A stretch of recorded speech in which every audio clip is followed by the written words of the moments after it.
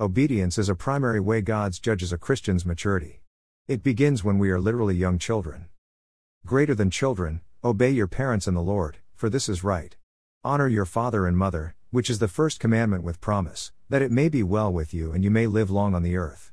Ephesians 6:1-3. Jesus exemplified obedience as a child. Though he was God in flesh, he subjected himself to his mother and earthly stepfather. Jesus also exemplified obedience as a man.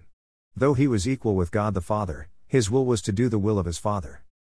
Obedience to God comes down to our behavior, how we conduct ourselves every day. It's how we behave toward God and others. It's how we resist temptation and falling back into previous ways of thinking and acting. How is your obedience to God? Excellent? Good? Fair? Needs work? Be honest with yourself. This is just between you and God. It's helpful to examine your maturity in Christ. Scripture taken from the New King James Version. Copyright 1982 by Thomas Nelson.